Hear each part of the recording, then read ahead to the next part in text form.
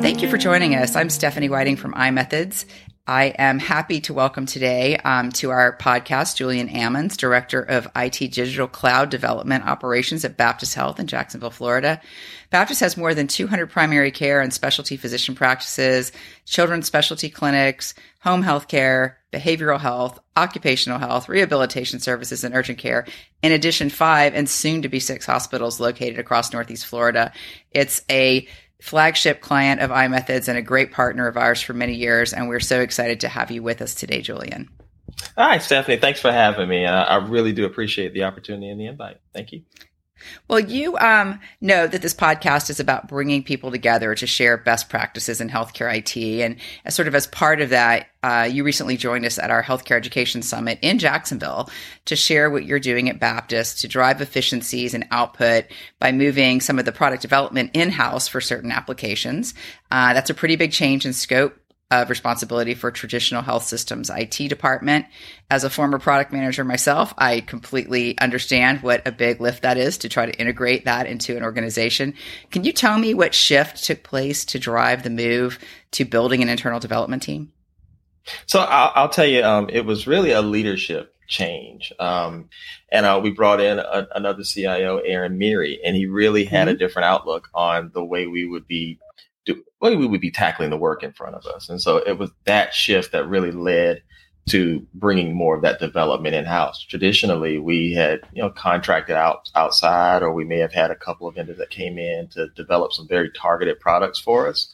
We really came in and Aaron said, hey, let's see how much of this we can take on and what we can do. And fortunately, he asked me to partner with him and lead that effort. And I have had a blast ever since that day. Well, that's great. That was clear during your presentation at the summit. So talk to me a little bit about what kind of work was done prior to consolidating this effort. So I imagine earlier in the process, it was pretty siloed. Have you been able to consolidate the product development effort in a way that makes things more efficient and sort of effective for the organization? So I would say siloed is a really good term to use in the way we were handling work back then. So a lot of our development, what we did at an early stage, we decided that all of our development in-house was going to take place within SharePoint. And we said, that's where we're going to do it because, that's what end users want to see. It created kind of those walls inside of the group, like you said, some silos. And the work was very long running. You'd have something that would a request would come in February, and we would work to get it done over the course of the year. We were taking a very waterfall approach to development. It was also rather single threaded. You'd have a team of maybe 10 people, and inside of that team of 10 people, you had maybe 4 or 5 different teams. So you really didn't have a lot of shared resourcing that was happening. Everyone was very targeted in everything that they did, from a development perspective, at least. Right, and that's hard because you're pulling from the same pool of resources to try to get multiple things done. And it is a challenge to prioritize and manage tasks when you've got a limited number of folks working on 20 things. So you spoke about the waterfall methodology. So are you using a more agile methodology going forward? And because you have effectively every employee of the health system as serving now as a customer of yours, how do you juggle the demands of so many now clients as part of your role? That was one of the reasons that we decided to go with a more agile approach. When I came to the health system back in 2019, I actually came as an architect, and I was working on the integration space. When we took over that space there, we decided we were going to try to go semi-agile. So we built some processes in there that would allow for a little bit more flexibility with development of integration, at least. We took that process and brought it over to the DevOps department. And this was a department that was ripe and ready to go agile, but because everyone around them wasn't, they were kind of hesitant about doing it. So we said, hey, let's go full scale agile and we'll bring everyone else along with us. That's really been working for us fairly well. With the methodology we're using now, like you said, we have the entire hospital is our customer, right? Mm-hmm. So we have to be able to produce products at a pace that can keep up with the needs of our team members. We're not going to be able to do that with a waterfall methodology, at least not in development. So agile was the way we had to go. So now we're producing more products rapidly, and we've seen some value generation, but hopefully we'll see it continue to grow over the coming months. So you talked about the need to restructure your team and modify the methodology you're using. And you talked about having an organization full of clients now. So both of those require a pretty big cultural change. I imagine it's both, organizational across the health system, so they know where to go to get stuff done and where to ask and what to expect in terms of prioritization and output. And then with internally to your team, you've got a pretty big cultural shift to change the mindset of being reactive and maybe looking to a more proactive approach to rolling out new functionality. Would that be a fair assessment? It would be. And that cultural shift is one of those things that's really difficult within any organization. If you're talking of changing the culture, because, culture is something that's ingrained.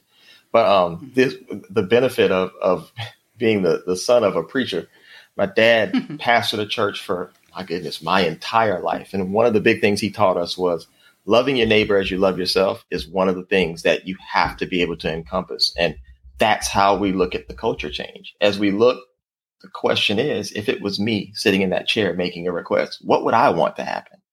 How do I want to see that transition occur? So as we began to look at those processes and procedures that we had in place, that was the mindset that we took. Easier for me because I actually have my wife is a nurse on the floor. So it was really easy for me to sit in her seat and walk in her shoes because she reminded me every day when she came home what she did and did not like. So for us, that's kind of the mindset we took and said, hey, if we don't want it done to us, or if we don't want to have difficulty with the things that we do during the day, how can we make our end users' days better by applying those same concepts to what we give back to them? So how do you gather requirements from your end user? So if you choose a particular initiative to work on, if it's a workflow change or an app or something, where do you incorporate the voice of your customers? How do you get their input to drive your requirements? That is where conversations, collaborations, and communication come into play. I think one of the things that Baptists traditionally, we haven't neglected to do so. We've always listened to our end users, but in this case, because the development is something that's going to be directly impacting them, we wanted to not only get their feedback, but we wanted their ideas. So that collaboration is the first thing that we do. It's a conversation with them. We really do try to avoid getting it electronically via email or anything like that.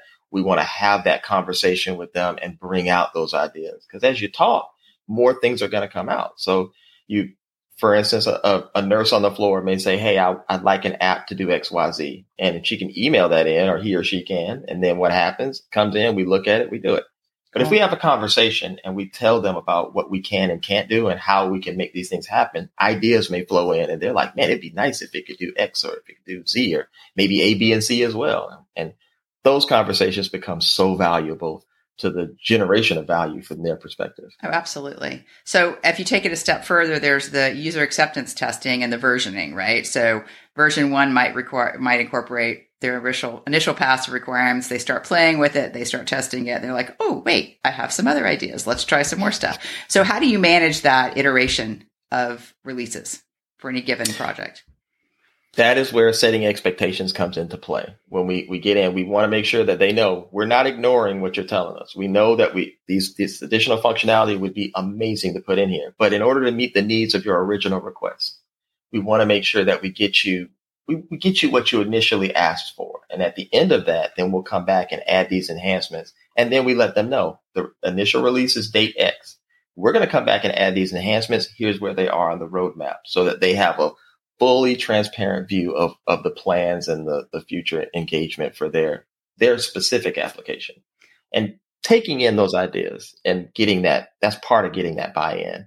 That's always the challenge, right? Is managing expectation, not just setting them, but holding yourselves and your stakeholders to them. So if you've got 5 or 6 projects in flight and you're trying to manage different versions of different things, making that roadmap transparent to the organization, maybe not just for their project, but for all of the projects. Do you present that to a committee, or do you have an opportunity to commit to present to leadership on sort of where various things are so that those expectations can be reinforced top down? That is the long-term goal. What we've done up to this point, we've just been kind of ad hoc broadcasting and saying, hey, here's the roadmap. This is what we're planning on doing. But we want to formalize that process where I serve on our senior leadership team inside of IS. that's part of the conversation that I'll have with SLT. Hey guys, this is what we're working on right now. Here's everything we have aligned. Ultimately, we want to set up a process where if there is a shift that needs to occur, like let's say we've got our roadmap for the next 6 to 8 months and something comes in and we have to make a shift, we want to make it where we have to make this shift. Who in this roadmap can we talk to that would not mind being pushed a little bit further down? So that goes back to transparency, goes back to collaboration and buy-in. We have to have that buy-in from our customer base, and they have to be able to trust that when we say we're going to move it, we're going to meet the deadline that we set for them and make sure that we deliver on our promises.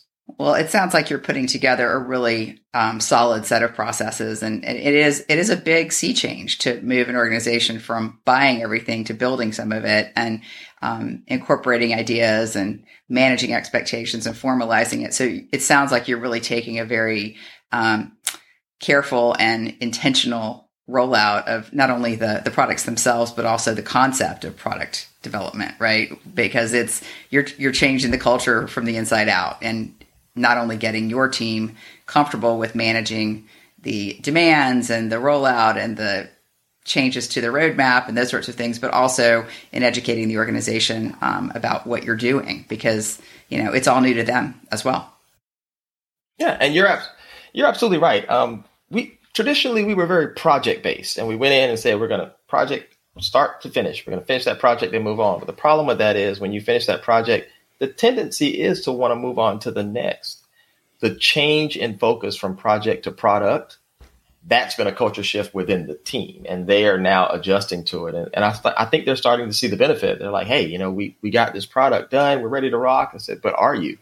And they're like, well, the end user did ask for X, Y, and Z. So I'm like, yeah, we got to go back and give it to them. Let's keep that product moving. This is a dynamic thing. It's going to continue to grow, continue to change, and we have to be able to support it. That's really cool. Have you had to bring any outside product people, or were you able to grow your own team from within or with your existing resources to make this shift? Have you just remodeled their roles to focus more on product versus project, or have you had the opportunity to bring in some outside expertise as well? So it's a little bit of both. We did have some people that we just shifted their focus because, like I said, back in my integration days, we were moving in this direction. So what we had began to, I don't want to say we Jedi mind trick people, but we had them follow the process without calling it agile. So they're accustomed to the process, but they didn't know exactly the intricate details of what they were doing. So then as the team began to grow and we built it from a product management perspective, we brought in a couple of product owners that had some experience. We had a very, very good manager from an agile perspective who she's just amazing and she grasped the concept. So by bringing them in and then people started working and they're like, wait a minute, this is what I've been doing all along. I didn't know this is what a product owner did. I was like, absolutely. You've been doing the work, but you just didn't know it. So we had the ability to do a little bit of both on those fronts. But I think the people that we brought in have done nothing but add value to a process that was already growing. Well, that's the interesting thing about Agile, right? It really makes a lot of sense if you don't overthink it. If you don't have to read about it and understand the methodology, you're doing it. And then you go, oh, that's what I've been doing. It's kind of this aha moment that it makes a lot of sense in terms of what you're doing to just let it flow. And it sounds like that's the approach you took. So Jedi mind trick's probably a pretty good way to put it, Julie. I would like to have a t-shirt made that says agile, don't overthink it. Right.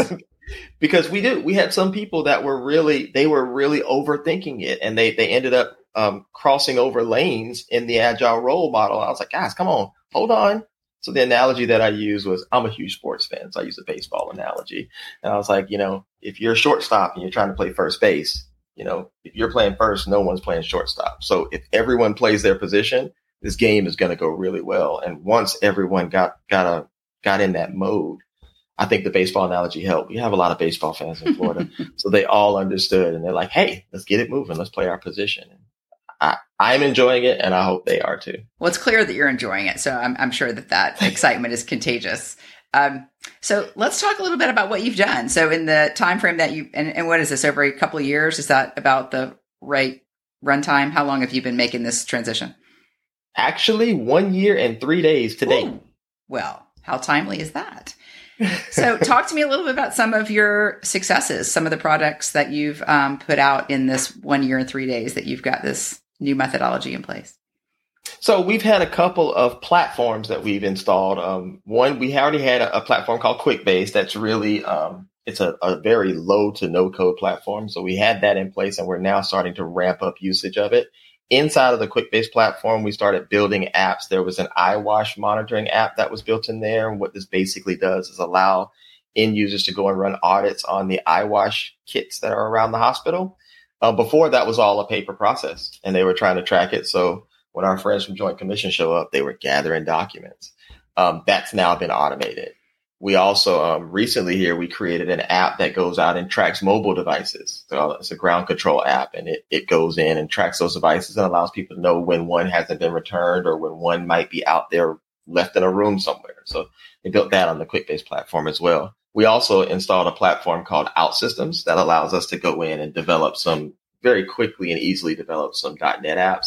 It's very low code.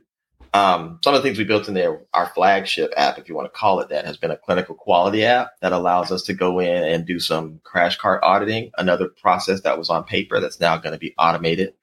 And we also are working on some of the ones that we're currently working on are we partnered with our friends over in Epic and during our project, and we built a release management app that allowed us to control content management and how it flowed into the Epic system, allowing it to go in and run through a series of algorithms. It checks the type of change that's going in.